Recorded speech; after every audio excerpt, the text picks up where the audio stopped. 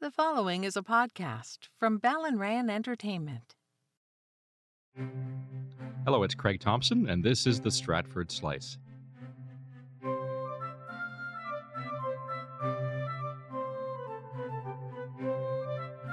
He's a painter, a musician, and a performer who is boldly going where no legally blind actor has gone before. Today on the Stratford Slice.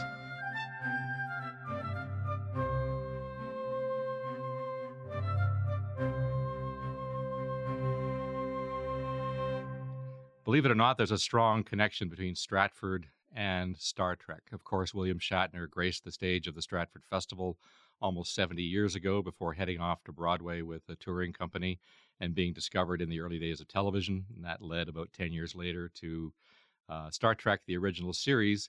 In Bill's footsteps, there were people like Christopher Plummer, who played Chang in An Undiscovered Country.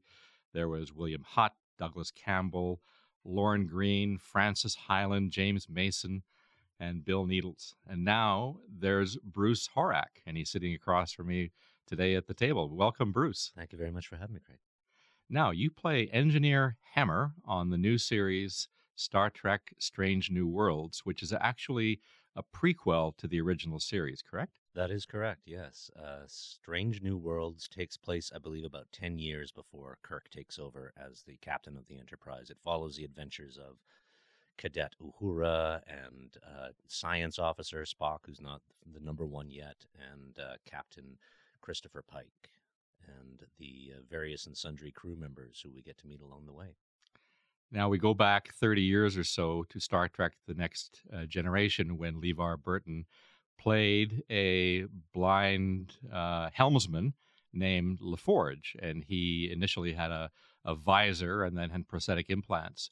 But LeVar Burton, as we know, is not legally blind, but was playing a legally blind character. You are legally blind, and you're now playing a character who is legally blind. It's interesting how things have shifted over the last 30 years. Yeah, when the call went out for the casting, they were looking specifically for actors who were blind or visually impaired to play a blind alien and on Star Trek. And so when that sort of crossed my desk, I said, yes, please put me in, coach, I'm ready. And the audition process and everything was, they spoke very openly and candidly about the type of actor they were looking for and to bring some of that lived experience. The character, while doesn't have the use of his eyes, he's got this extreme telepathy, so he's actually able to see better than anyone else on the bridge or on the ship. So in a way, I'm actually playing a bit of a superhero, which is kind of nice.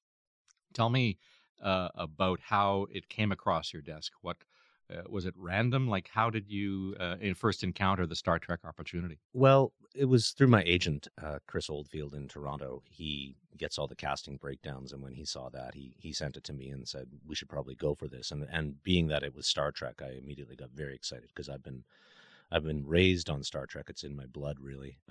My dad was a high school English teacher, and he actually took a year off, took a sabbatical, and wrote a master's thesis on teaching science fiction in high schools. So we got big doses of sci-fi at home, watching the original series and reruns, and then Next Generation when it came out. So yeah, there's a real love of it, and just the optimism of the franchise is just so powerful. The message of hope that it brings out. So the opportunity to jump into Star Trek was just, it was kind of a no-brainer. What about that opportunity, about the lived experience you talked about? Like 30 years ago, anybody could play anybody, but now we realize that we have to represent diversity of ability and cultures in everything we do. And that must have been such a, wow, pinch me, am I really here? Oh, every day. It's pretty exciting. And to speak to that, the cultural shift, seeing that within my lifetime has been really exciting and to be honest, a little challenging as well. I mean, I got into performing and acting because I like to play other people. I get a great deal of joy, and there's an element of, I guess, compassion that takes over when you step into somebody else's shoes and you see the world from somebody else's perspective, and that really excites me as a performer. I have done some shows where I just stand on stage as myself and speak, which feels more like public speaking in a presentation than acting. Acting is transforming yourself. I remember seeing Daniel Day-Lewis in My Left Foot, for instance, and he plays Christy Brown, who's a disabled painter. And I think I was probably 14 or 15 when I saw that movie, just starting to get into the world of paint myself, and seeing Daniel Day-Lewis completely transform himself on screen. I was convinced. I was certain that they had found an actor who was disabled. And then I saw him get up and receive an Academy Award. I'm like, wait a minute, what the? But that sort of transformation was just so powerful, and that's really what attracted me into getting on stage and playing other characters. Playing Richard III, or playing. I was in college, and I played Reverend Eli Jenkins in Under Milkwood, who's this old Welshman. And so you get to kind of step into these other roles and transform yourself. And now the shift towards authenticity, in a way, takes away that opportunity from the actor. You can't step out on stage unless you have that lived experience. I mean, there's a real cutting off of opportunity for those levels of expression transformation, and ultimately, for the performer, it's an exercise in compassion and empathy. And the audience can either choose to go on that journey and accept this, or they can kind of fold their arms and say, well, that's not real. But it's a bit like watching the opening of Star Wars and immediately saying, yeah, right. In a way, it's like, it's this kind of harsh skepticism that, I hope at some point anyway, we can move beyond that. But the experience with Star Trek, here I am actually still getting to transform. I'm sitting for 3.5 hours in a makeup chair and having 15 pieces of prosthetic put on, and then pretending that I can, read people's thoughts and walk down a corridor without bumping into anything. So there's still, even within the authenticity of the casting, there's an opportunity for me as an actor to transform. I want to go back to your childhood, because Me too. you were you want to wind back the clock. You weren't born blind, but you had childhood cancer. Is that correct? That's right. Yeah. So I was, I believe, about 18 months of age when they discovered that there was cancer in my eyes. And my right eye was removed completely because the retina was covered in tumors. In the left eye, there were just 3 little tumors on the retina. And initially, what they were going to do was remove the eye completely. But my parents kind of stepped in and said, "Can you save some of his eyesight? Anything?" So my doctor in Calgary said, "Well, they're doing this radical radiation treatment in Toronto. We'll see if we can get you an appointment." And my mom stopped the doctor right there and said, call him right now. I'll give you the money. You get on the phone and you call the doctor." And sat in that office, and the doctor called right away, and they set up this treatment. So Mom and me flew to Toronto, and Dad stayed home with my 3 older brothers, and I went off to Toronto for radiation treatment. And they figured what would happen was that scar tissue would develop over the retina, and I might have some perception of light and shadow. But by this happy accident, this little window is in the middle of my retina that's clear of scar tissue. A cataract developed as a result of the radiation treatment, so they removed my lens when I was about 4.5 years old. So I have roughly 9% vision, so that accounts for visual acuity, what I can see clearly, and then visual field as well. So I see like looking down a straw through a murky glass of water. Wow. Yeah, and that's been my normal since I was 4.5 years old. Well, as long as you remember, obviously, because your memory wouldn't be That's much right. before that. Yeah. So that probably led to you following the creative path, because you must have created imaginary worlds that you couldn't see. What would you have done, do you think, with your life had you not been blind? Were there other avenues you thought, oh, I'm good at math or computers, or why creativity? Well, I come from a very creative family. I mentioned my dad was a high school English teacher. He was also a drama teacher and an amateur cartoonist, and he collected comic books since he was a kid. So he had a study in the basement where he would go and mark papers, and it was floor to ceiling with old comic books. He had Action Comics #1, the first appearance of Batman. He had all these classics, and he also collected the old comic pages that used to be the full size. And he bound those in books, and I remember lying on the books and getting about an inch away from the art to read it, and things like Prince Valiant and all these wonderful old comic strips. So that was really in the blood. We were always encouraged to draw and paint, and Mom is a writer and is a painter as well and a singer, and so there was music and art and drama in the house. Well, yeah, four boys, of course, there was drama, but we, family gatherings, we would put on a play, and my oldest brother is an actor and a director, and my second oldest brother is a musician, and the brother who's a year older than me is a visual artist as well. So the creative path was certainly laid out pretty strongly, and I was terrible in school. So it seemed like the arts were kind of predestined, whether I was visually impaired or not. Well, let's talk about your painting because you have managed to merge painting with performance Mm. and with music. So tell me, what is the intersection of those multidisciplinary arts that you have? What do you think is the most dominant one, and then how did they intersect? Well, I started. Yeah, so going back, I was really interested in music as a kid. So I took guitar and piano lessons and drum lessons all the way up until high school. Got involved in theater in probably grade 6 or so. I think I did my first play, and was writing from the time I was in grade 3. Um, and always drawing, always doodling. It was something I would do to pass the time instead of learning in school. And so all of that sort of creative stuff was just always coming out, and we were never really asked to choose anything. So whenever the impulse would strike, I would just go off and do that. And then as we got into high school, I started to have to choose less and less options. So I dropped music in favor of theater and art class. And then when I got to, I think, the end of grade 11, my art teacher said that she wasn't sure that there was a post-secondary education facility that would know what to do with a blind kid. She said, I can teach you to do basic fundamentals, but beyond that, I'm not sure how much further you're actually going to be able to go with this. And so I ended up dropping art class in favor of drama class in grade 12. But I was also playwriting and whatever. And I started to pursue the playwriting field in high school as well. And for me, it was a little safer than getting on stage.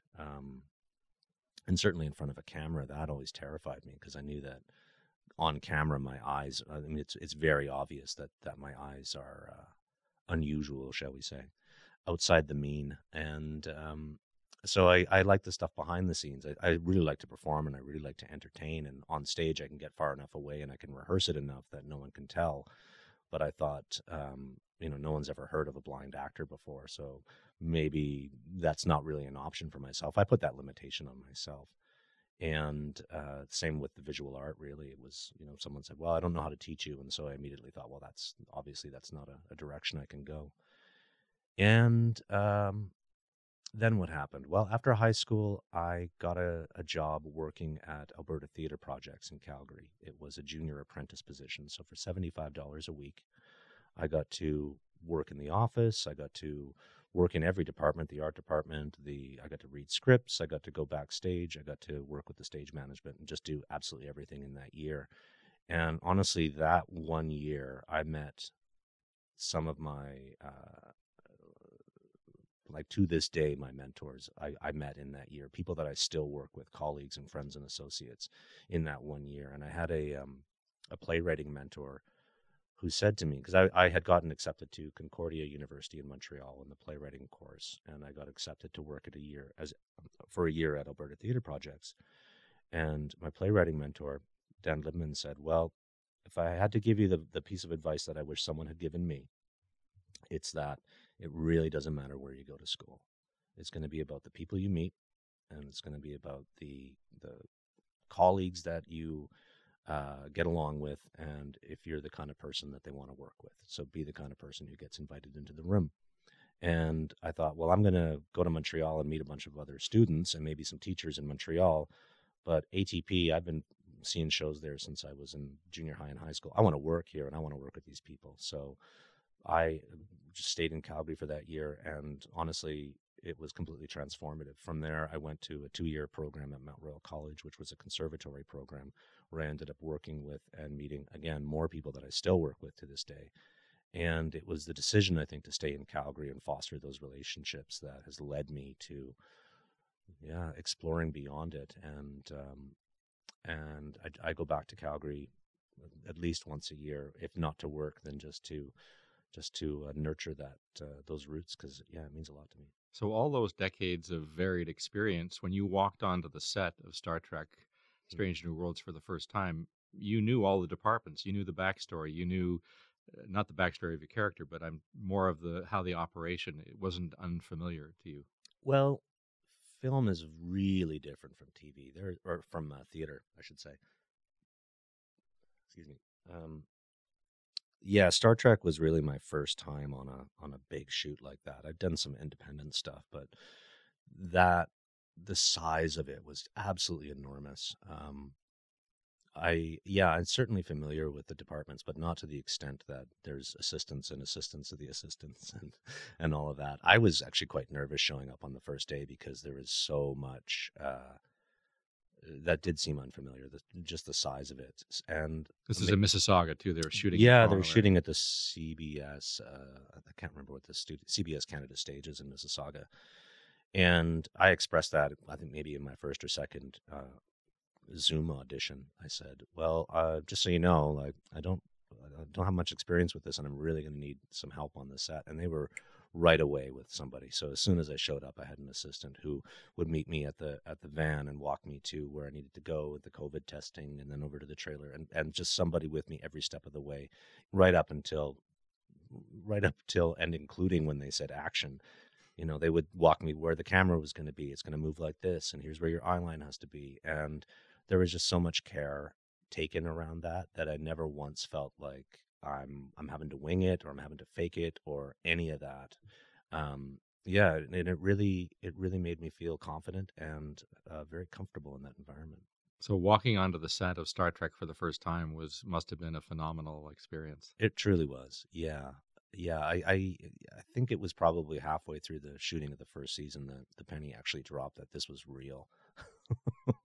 Because I would just be shaking my head and pinching myself every time. Like I remember the first camera test that I did.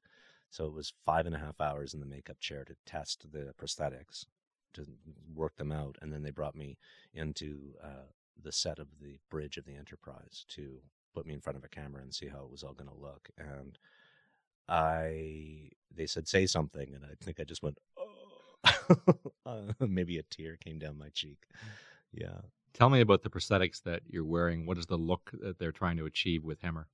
Hemmer is an Andorian, which is a species that's typically blue, and they have antenna on their head. And the Enar, which is a subspecies, they're the albino version that lives in the ice caves in the northern Andor.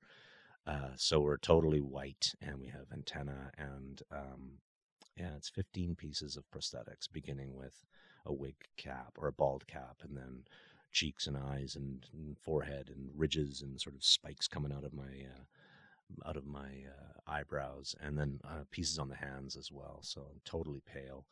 And what was interesting about the eyes was that in the early days they wanted to put these contact lenses that would white out my pupils.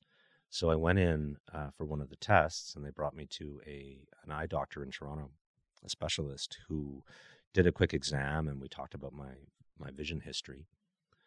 And then the contact lens people came in, and they so the thing was with the makeup on the hands, I wouldn't be able to put them in myself, so it would be somebody else putting the lens in, and that immediately just made me cringe and like, and then the taking out of it was even worse. But once the lens got in, like my eye immediately went red, and it was offset, and so I couldn't see. And the doctor kind of pulled me aside and said, "Look, you got 9% that's working great for you right now. Well, let's not mess it up." And again, the production side of Star Trek just stepped right in, and they were like, "No problem, we will do it in post." And so the look and I didn't actually like when we shot it, it was my eyes, but they've gone through and every single frame they've digitally changed so that Hemmer's eyes are totally white, and they look phenomenal. And it's one of those things that for me as a disabled performer is a total dream, because I've always been concerned with the way that my eyes look on camera, and that I can't hide this, and this was going to be an issue. And here they've given me a brand new set of eyes, and it leads me to thinking about Daniel Day-Lewis, who as an able-bodied actor who could transform himself physically and convince you that he was disabled. And now we have the technology where a disabled performer can do a performance and can convince you that they are not who they truly are. So there's that transformation again. And I dream of the time when we're going to see someone in a wheelchair and we'll be convinced that they're dancing. We're getting there. We're getting there. You talked earlier about bringing some of your own lived experience to the character.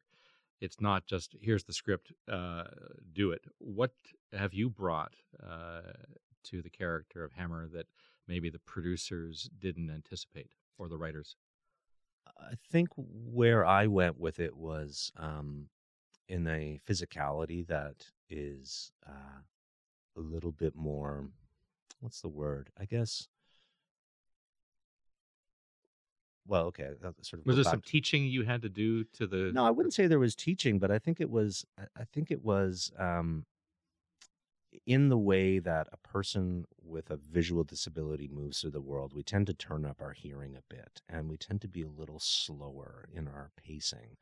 There's a caution which comes from a visual disability in a physical space, which can read as maybe an aloofness or a disinterest or whatever. And so then it's the comment that I'm getting the most about the character of Hammer. He's like, oh, he seems so grumpy. He seems so, I'm like, well, yeah, but there's also like, I'm listening in a different way. And for me, I listen differently with my ears, shall we say. People say, oh, is your hearing better? Is your sense of smell better? Or whatever. I don't know that it's better. I just think I use it in a different way because I'm relying on it better, or I'm relying on it more. And I think if you're to amp that up into this character with telepathy, well, then there's going to be another level of listening in a different way. So to me, that translates into a physical presence, and also, yeah, his demeanor and overall vocal expression is perhaps a little harsher. So the telepathy you use to read other people's energy that's coming off them and try to understand them more in that way. Is that how the telepathy works? Well, it's a little bit of that. The Enar have a strict code that they won't read anyone's thoughts. So he's really strict about that. But the telepathy is also used to read a space, to read a screen. So obviously, like he's an engineer, so there's a lot of visual information that's coming off of these screens. And I thought, well, how is he possibly going to read it unless it's tactile or if it's that other way? And then I thought, well, actually, for me, if I want to see if the stove is on, I don't have to touch the stove to know that it's on. I can just hold my hand over it and you can feel the heat coming off of it with my hand. Well, if I had telepathy, I wouldn't have to use my hand. I would just be able to feel the heat coming off of the stove. In the same way, then, if we extrapolate by 250 years, here's a character that has enhanced telepathy, so he's able to just feel, say, the heat coming off of a screen, and even maybe be able to read the color or be able to read the intensity or the vibration of it. And so a screen to him would just be another incredibly rich but tactile sensation that he's able to read without touching. Now, working with the other cast members on Star Trek Strange New Worlds must have been a learning experience for them as well. So what do you think they gained from perhaps the first time working with a legally blind actor and the way production took place? And blocking and scenes and things like that. You mentioned how you move and things like that. Yeah, one of the things that I asked for really on my very first day was that when people address me, that they just say their name so that I know who's talking, because I don't see faces. So that became a bit of a culture on set, was that people would say, Bruce, it's Rebecca, or Bruce, it's Anson, and that way I would know who is speaking to me. And that translated all the way through pretty much every department, that cultural shift. And I got to tell you, that made things so much easier because I wasn't having to guess or pretend like, oh, I know who you are, until like 3 minutes after the conversation's done. It's like, oh, right. That voice sounds familiar. I think yeah. I know who you are. Yeah. Yeah. Exactly. Yeah. Now, what about the fan culture? Now, Star Trek, of course, has a huge fan culture. There's Memory Alpha. Yes. There's Star Trek conventions all over North America and in the world.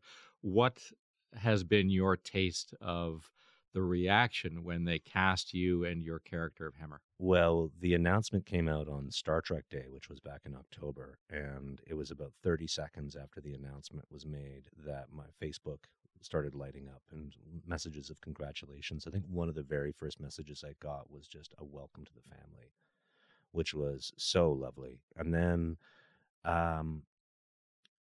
bits and pieces as the rollout was happening, and then I got invited to the premiere in New York, which was I think on May 2nd.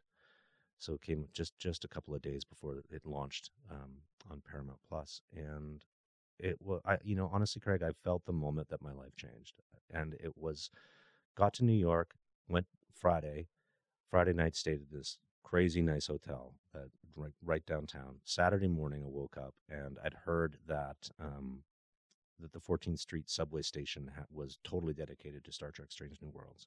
So I walked from my hotel all the way through Times Square, and there was this enormous, like, I don't know, 15-story flashing billboard with Anson and Rebecca and Celia and Ethan Peck on it. Strange New Worlds kind of flashing over Times Square. And I thought, okay, that's really cool. And then I went all the way down to 14th Street and went to the subway. And it was like every pillar, every wall had a poster or a character. And there was me, like, oversized on a pillar, like the hammer look, and on the walls. And I just kind of went. And the subway station was mostly kind of empty. And I just kind of wandered around, took photos of it. And then the event wasn't happening until 4 o'clock, so I went back to the hotel room and I just kind of prepared myself for the day. And at one point, I was just getting so agitated, so I left the hotel to go for a walk. And I hear Bruce, Bruce, Bruce, and there's these fans, and they recognize me. I'm not in my prosthetics or anything, so they'd obviously been waiting there for a while. And they rush over and they've got stacks of photographs of the character and the posters, and like, we don't want to bother you. We know you're on your walk. We know you've got the event tonight, but do you have time to sign a couple of things? And I was like, and then a selfie, and my face must have just been like totally gobsmacked. And I just stood there and signed these autographs and had the most wonderful chats. I mean, there were, I think, maybe 3-4 of them. These fellas, and we just chatted about Star Trek and about the show, and they were so excited about it coming out. And they were going to try to sneak in and see the premiere that night. And have you heard about the costume exhibit? And yeah, and then since then it's just been every day getting another message, and I'm spending probably an hour every morning on social media and email just responding to the fans who are reaching out. They love this show, and it's very much a relationship. The fans are part. They're engaged and invested in how the characters develop. And absolutely what they should do next. And it's funny the power that the fans have had. I think I just can't remember the name of this documentary, but it was a documentary about the making of Star Trek and how it had actually been canceled. It was slated to be canceled, I think, either after the first or second season, and there was a letter writing. The original series. Yeah. And there was a letter writing campaign that actually brought it back for, I think, at least another season. So that that's the seeds of the fan base. But even up until Strange New Worlds, there was 3 of the characters, the captain and number 1 and Spock, were introduced in season 2 of Discovery. And there was a huge outpouring of love for those characters after that, and a demand for, we want to see that show. And it was really the momentum of the fans that's brought it to where it is. And you can tell, I think, from the writing in this show, the incredible attention to detail and what stories they're writing, how they're writing the stories, that like, this is a fan forward show. Like, it's really all about them. And honestly, to be bringing that level of joy to that many people, it's just, I couldn't be happier. You're listening to The Stratford Slice with Craig Thompson. Check out our website, thestratfordslice.com, and be sure to subscribe. And now, back to the show. Well, I watched Star Trek as a kid, and I wouldn't say I'm a Star Trek fan, but I've watched all of the programs. And I have to tell you, I was at Star Trek convention in Las Vegas a few years ago, filming with William Shatner, because we were doing The Captains, a documentary at the time. And I couldn't believe, like, there was tens of thousands of people. Yeah. And he would just walk through the casino and through the floor, and people would mob him and say hi, and then they'd line up for hours for autographs. Yeah. And he now, until recently, I'm sure he's still doing it now, but until recently, he was doing a road show every year, going to all the different Star Trek conventions where he just makes these appearances and signs the fans. Outstanding. And this is like 60 years after 50 plus years after the original series went on, and a series that he kind of poo-pooed for a long time Mm. until, this fan culture, which didn't really exist in the 60s and 70s. Yeah. It really just it came up when the first motion pictures, but Star Trek didn't really solidify, I don't think, until Star Trek: The Next Generation Mm. came out, and even that, as you had mentioned, the first season was sort of iffy, but it just took off after season 2 or 3, and that's really when the franchise was cemented. And I don't think there's any other franchise that I can think of that has said such a, and perhaps it's because of the loyalty to science fiction and the scientific uh, elements that Gene Roddenberry wanted to bring into the series. He didn't want to make some sort of Dune or far off a mythical thing. He wanted to have it rooted in humanity, Yeah. and that's Yeah. sort of where Star Trek. And speaking of Gene Roddenberry, Rod, his son, is Yeah. one of the executive producers of Star Trek: That's right. Strange New Worlds. Did you get a chance to meet him? I did. Yeah, it was very early days while I was still doing prosthetic tests. But yeah, yeah. Did he tell you any stories or share anything No, with you? it was very, very quick. We were I mean that's the thing about that first season, especially shooting. We were under pretty heavy COVID, yeah, yeah. So it was a socially distanced meeting. Was the character of Hemmer originally going to be the size and importance as it is now? Do you see that changing? And where is it? I don't asking for spoilers, but I'm just wondering, do you see that character as becoming, are you hoping that character is uh, going to continue in importance based on what your reaction from fans are? What do you think? Well, I'll say this much without giving anything away about the rest of the season here. But I was told a lot of details about the character during my audition process. My final audition was with showrunner Henry Alonso Myers, and we had a really fantastic conversation about. Actually, it was about Spock, and it was about the other characters on the show and how people tend to relate to them, and how what the what the importance of Hammer was going to be to the crew and to specifically to Uhura. And we see that in the first few episodes where Uhura isn't sure of her place in Starfleet, and there's Hammer, who's kind of the wizened, aged, crotchety engineer, and how they develop their relationship over the time, and kind of his principles as a pacifist. Um, and some of the challenges that he's going to have to face as a pacifist in a I mean it's a ship of exploration and science and goodwill and all that, but they still get into situations where they're having to fight. And There's so conflict, yeah. putting him into that mix is I find that particularly interesting.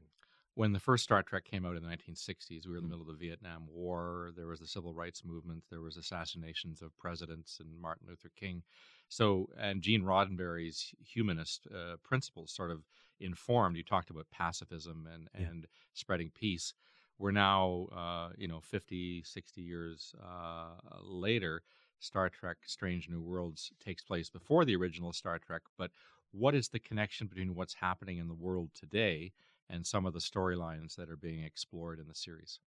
Well, right from the very first episode, we're getting some pretty serious commentary on the state of the world. We see the Enterprise visits a planet that is basically on the edge of annihilating themselves with nuclear weapons, and the captain shows up and kind of shows them what that future will look like, and he begins with showing kind of a video montage of the history of Earth, and they're planted directly in the middle of that montage, or the January 6th riots, and moving into kind of an imagined future of what this kind of division, with this kind of inhumanity to each other, will lead to.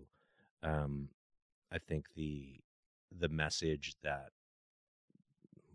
all of the Star Trek franchises put out is that we have to figure a way to work together, and that only by working together, by listening to each other, by allowing for voices to be heard, are we going to get beyond this kind of division and me and mine into ours.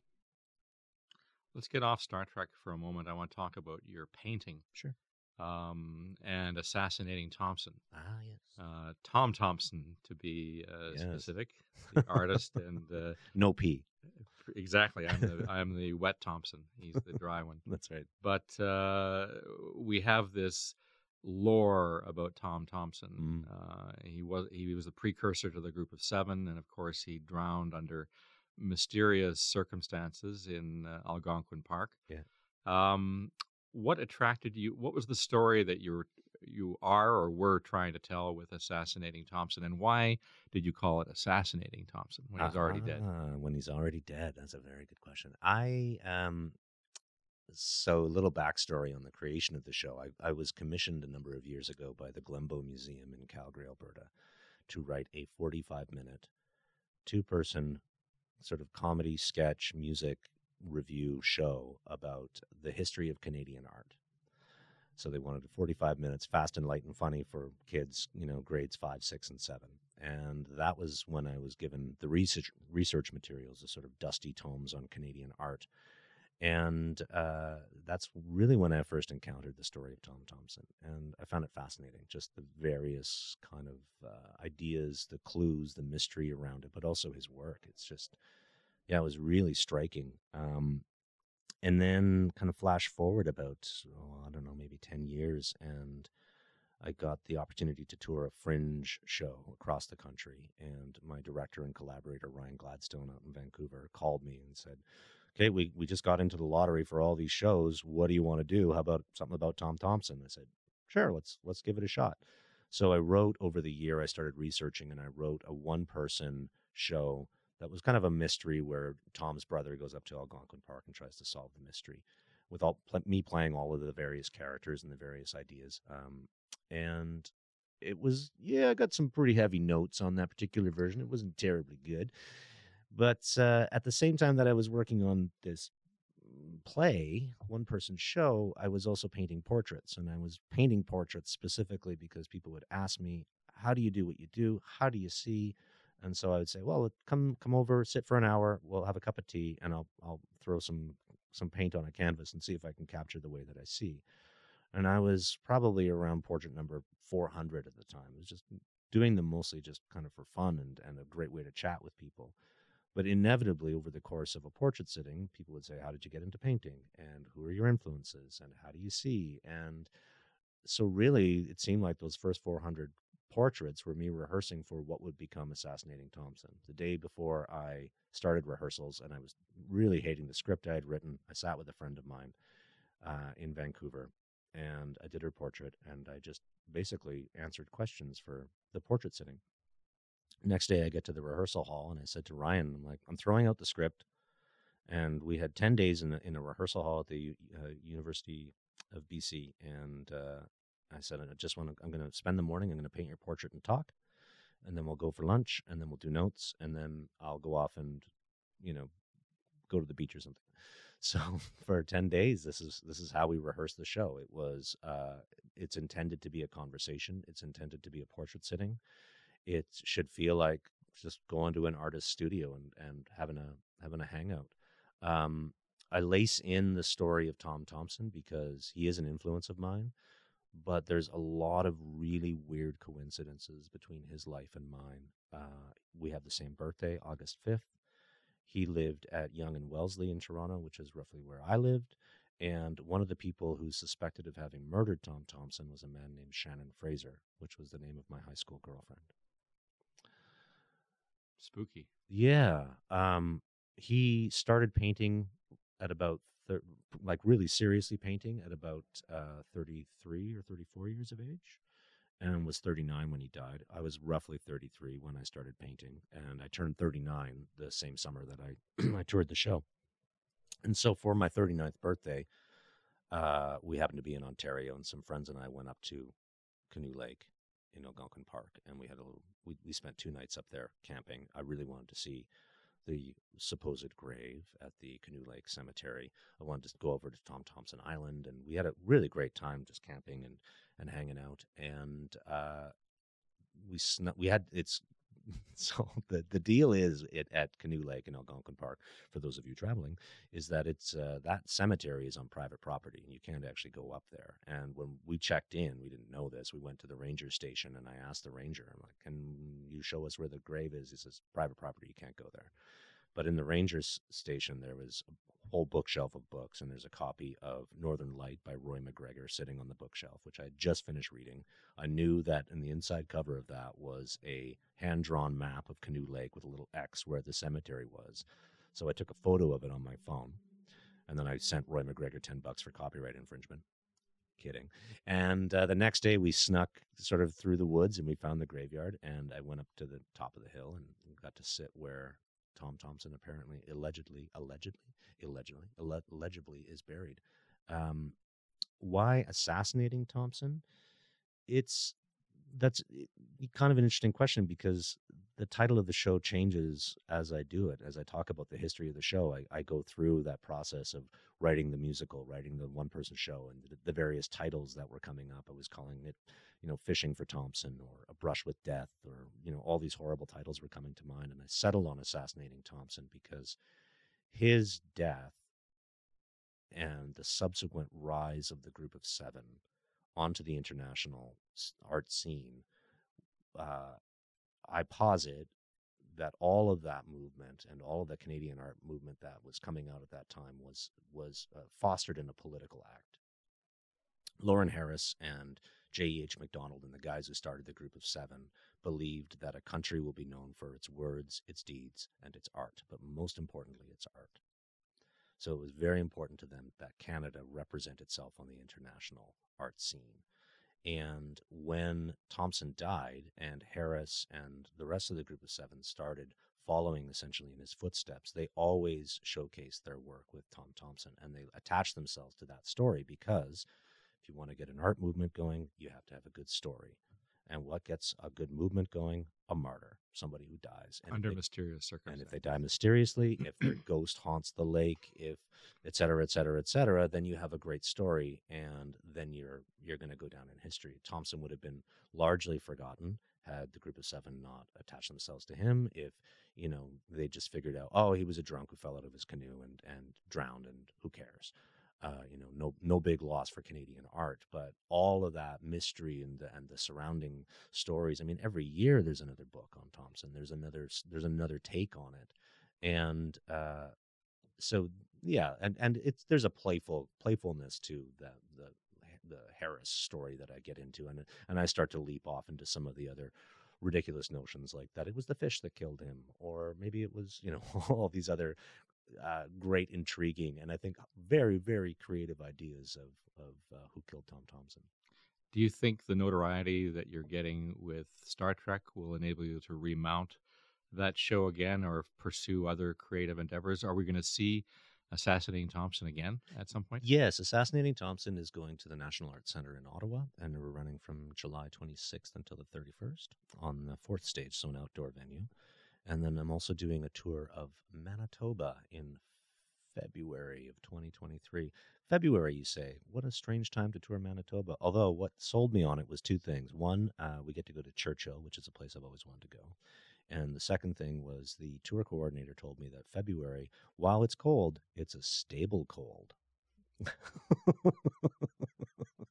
I've been in Winnipeg at those times of year, and yeah.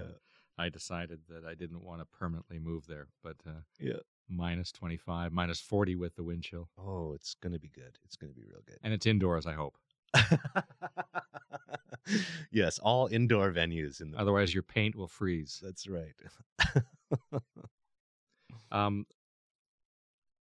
mentioned at the top about the connection between Stratford and Star Trek. Mm. There are so many, and you've been on the stage at Stratford. You did Assassinating Thompson. That's right. And then you did the improv. An Undiscovered Shakespeare. Undiscovered Shakespeare. Yeah. What do you think about that connection between Stratford and Star Trek, and the great talent that's been on the stage here?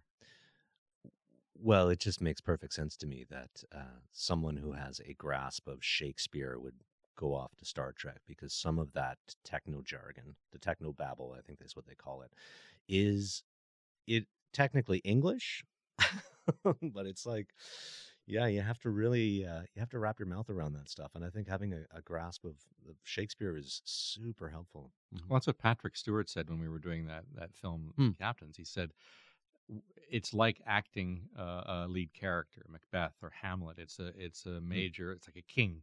in Shakespeare, Yeah. acting in Star Trek, and you have to have that grasp of the language in order to be able to present the story properly. Definitely. Let's talk about the period during COVID. You're very big on improv, Yes. and I want to hear about how you passed the time Ah. before Star Trek came a calling.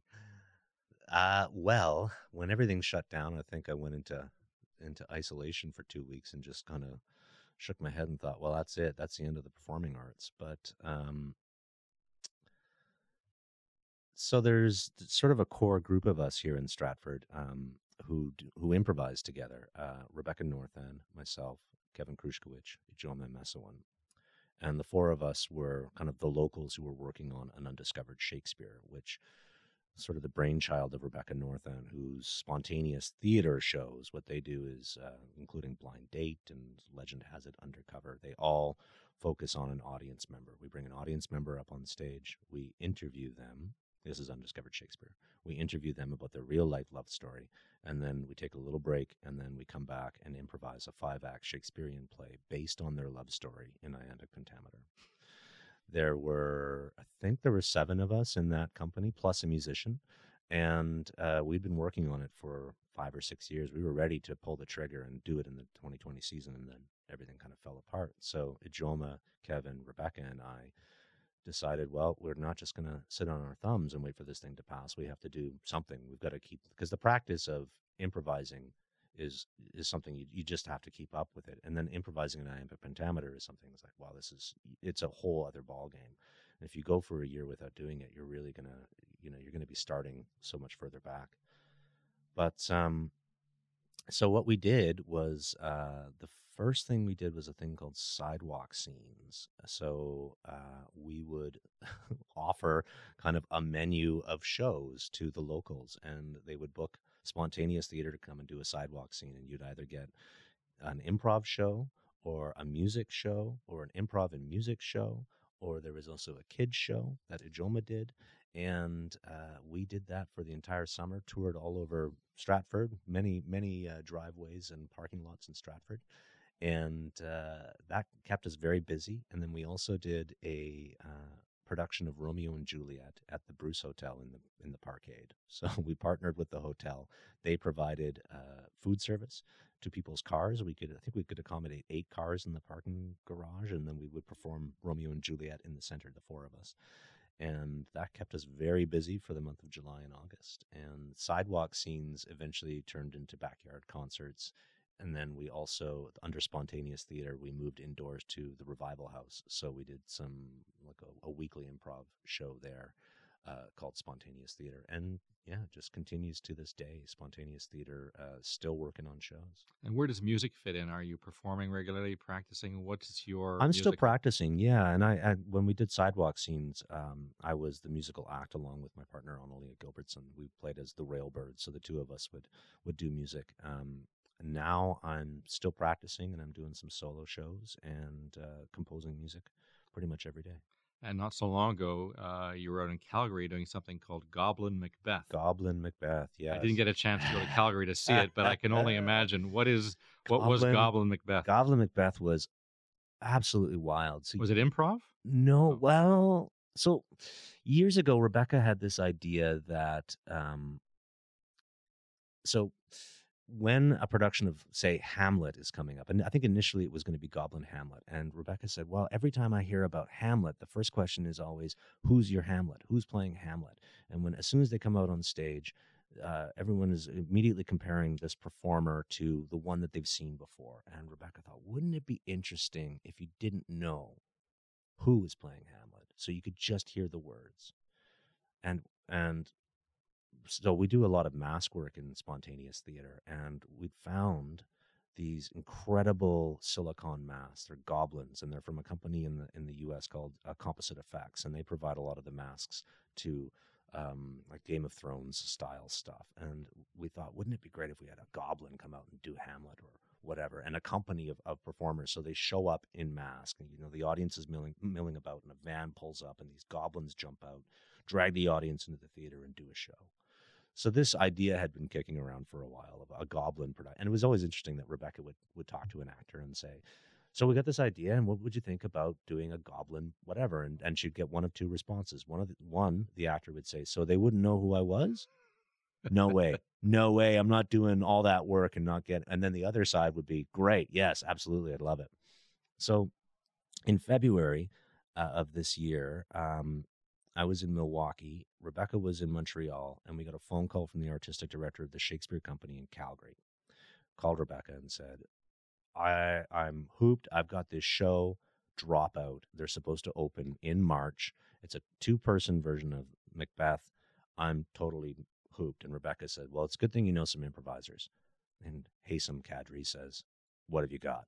And Rebecca says, "I'll talk to Bruce. I'll get back to you." So she called me in Milwaukee and said, "Haysam needs something. Here's a few ideas." We kicked around, the two of us going out and just improvising as Shakespeare. So we would put all the play titles in a hat and have an audience member draw, Titus Andronicus, and then we would just improvise it. And I thought, that sounds really hard.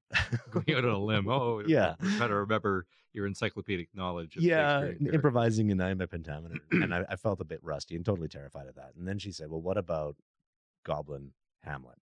And I thought, well, okay, I don't really know Hamlet that well, but what about Macbeth? Because she and I had done a production of Macbeth before. I was quite familiar with the script, as was she. She had an adaptation of the script already done for, I think, 6 actors. So we wrote back to Haysam, or Rebecca called Haysam and said, "Okay, we're going to do a 2-person Macbeth, but only if we can get these composite effects, goblin masks." So she calls down to composite effects, and they're like, "It's a 6 to 8 week turnaround if you want one. They're $1,000 each, and if you can use 3 of the same, we can ship them to you right away." So Without waiting 6 to 8 weeks. Wouldn't have to wait 6 to 8 weeks. We can get them within maybe a week or so. And we had planned at this point that Rebecca and I would play all the characters switching off throughout the show. Predominantly, I would play Mackers and she would play Lady Anne, but we would jump around. We would, halfway through a scene, I'd be playing Banquo, and then she'd take over the Banquo part because I had to come in as Duncan or something like that. So we kind of decided on this framework, and we were going to have a musician. So Ellis Lalonde from Calgary, who's just a remarkable musician, he joined us, but not for a couple of weeks because Rebecca and I were still not in the same city. So did another edit of the script, did a reading over Zoom. We met with designers who were in Calgary over Zoom, and the thing just kind of rolled. We met Rebecca got back from Montreal. I got back from Milwaukee. We rehearsed in Stratford for, I want to say 4 days, most of which was spent doing trips to Value Village and Goodwill to find, props and things, and got ourselves as close to off book as we could get, and got to Calgary. We worked Ellis in.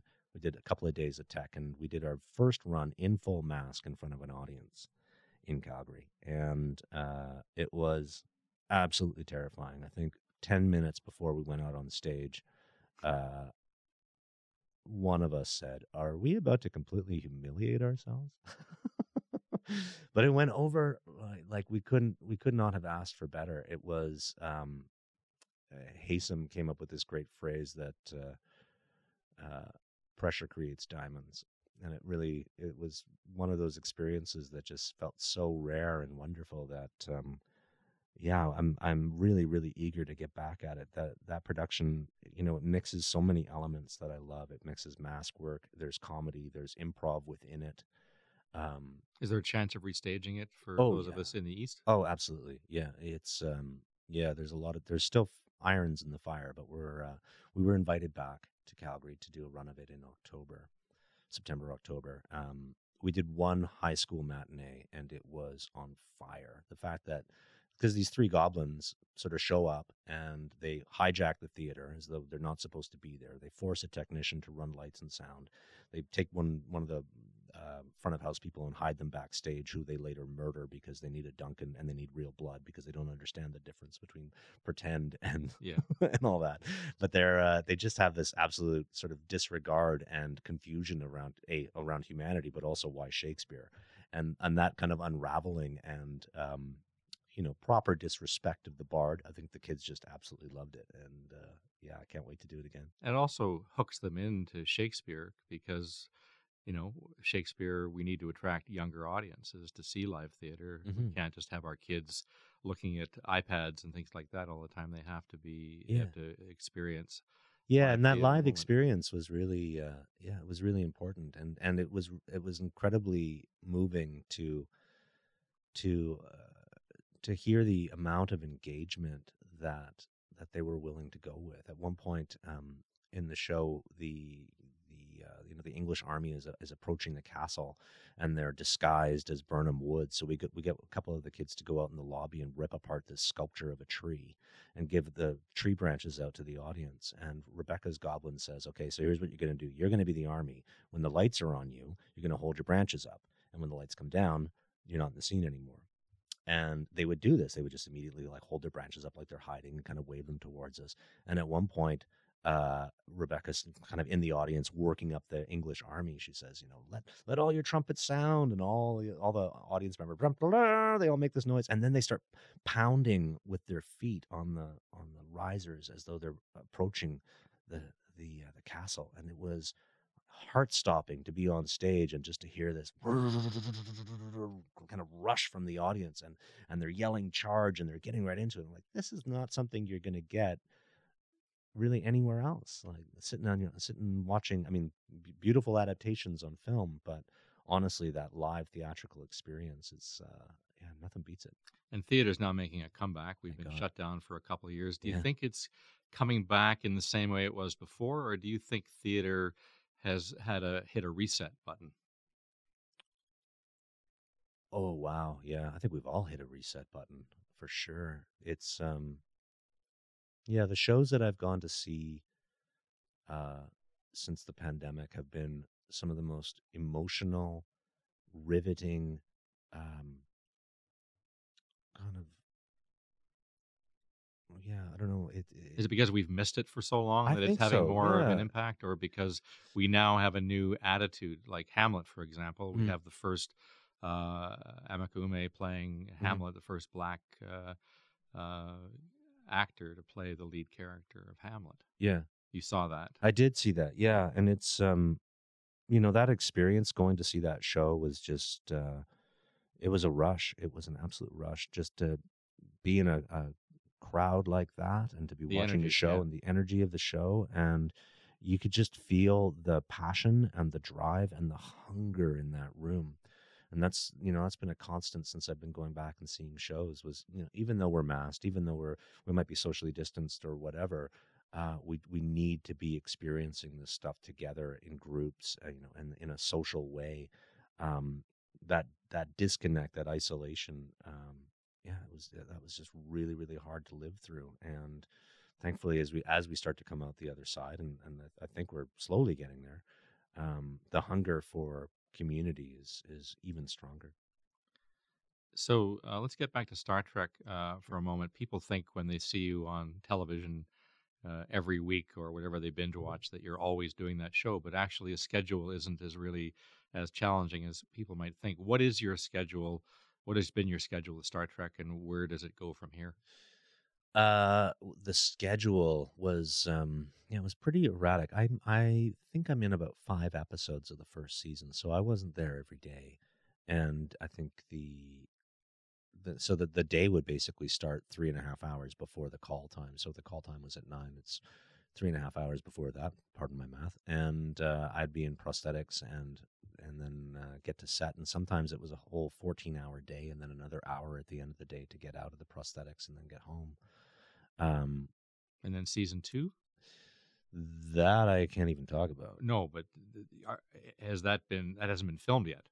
Season 2 is currently filming right now. And Yeah. you're okay. They announced season 2 midway through shooting of season 1, that they'd already picked it up and they'd already started writing it. So it's a go. It's shooting right now, and I think it wraps end of June. Mm-hmm. So it'll be airing probably this season 2 will probably air around the same time that. And so you now have time to explore other things. And oh yeah, I got lots of time.